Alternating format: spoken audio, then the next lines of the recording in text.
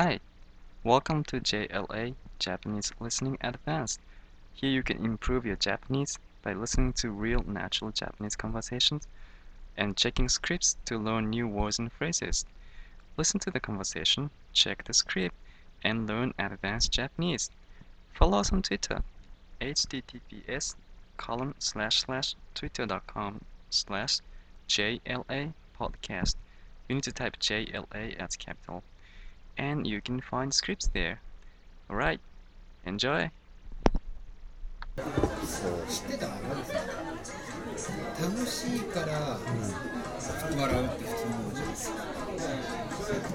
楽しいっていうものがあってから笑うって感じ。でも脳学者が言うのは楽しいって知覚する前に顔が笑ってる。で笑ってる感情、気持ちが楽しいっていう風になるらしい。よくわかんない。じゃああいつ総理大臣になった方がいいんじゃないの？マック赤坂さん、日本スマイルとちょ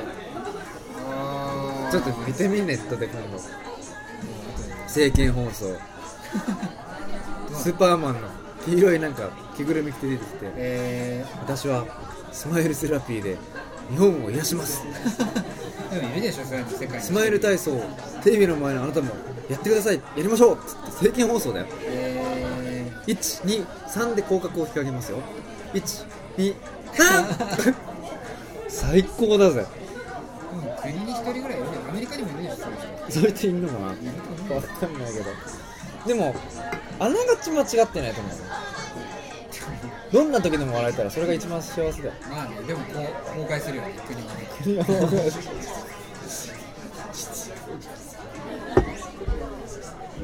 そうね、まあそうだよね。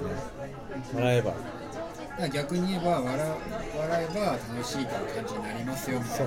いいことそれをもっと言っちゃうと、俺から昔なんかパニック障害の時に話したけど、俺がドイツにいる時に一緒にしばらく住んでた日本人の友達は、なんでみんな人生目標を決めて努力してそれを得られたらいいけど得られなかったら不幸な気持ちになって、みんな何やってんのって、そのゴールを達成したら幸せになる、だから幸せになるためにはゴールを設けて達成するっていうのは分かる気がするけど、でも人間なんて脳にある物質をチューって注入したら幸せになるんだよ。だからそんな努力とかゴール求め作って努力する必要ないじゃん。